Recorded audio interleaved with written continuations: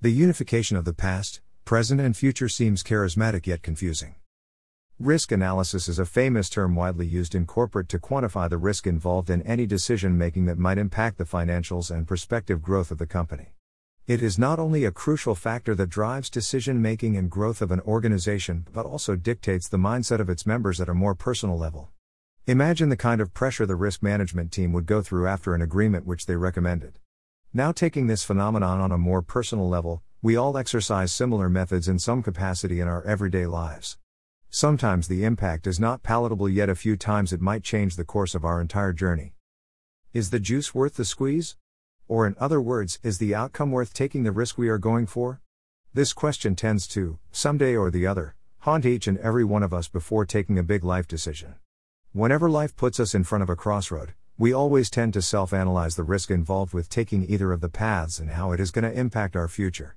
Most people choose to opt for the safer option, while a few handful deviate towards the path merely adopted after acknowledging the respective risks.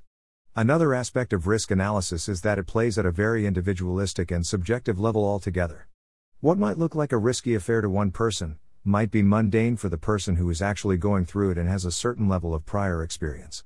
Which implies that our past plays a major role during our personal risk analysis at the present, which shall govern our impending future. This fact naturally seems to contradict the notion of living in the present, all the while revealing the existence of a shadow, past, in the presence of light, present. So how does one break free from the shackles of the past? One of the ways is to realize that it is not necessary that whatever worked before would work even today, and vice versa, as every living and non-living thing is going through a change every moment. If even one out of a million variables which govern our reality change slightly, the course we took and its outcome would be completely different whatsoever.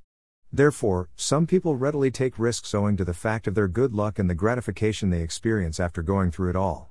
Some people attribute their risk-taking abilities to the cycle of karma and how practicing good karma would rarely bring any bad omen in their lives. However, in my understanding, the voice of one's intuition should be the sole guiding force in such testing situations. Yet it is seldom felt amidst the numerous thoughts which readily occupies the mind all the time. Only by an avid practice of meditation can we learn to clear our heads in order to feel our inner voice of intuition, which is the sole guiding force known to mankind. The fragments of this, as well as all our previous lives, have been imprinted on our DNA, which can be unlocked by achieving total awareness and stillness in the present moment. After that, no amount of risk would feel unacceptable, as we would perhaps possess the ability to foresee the consequences. A short drum solo I played by following my intuition.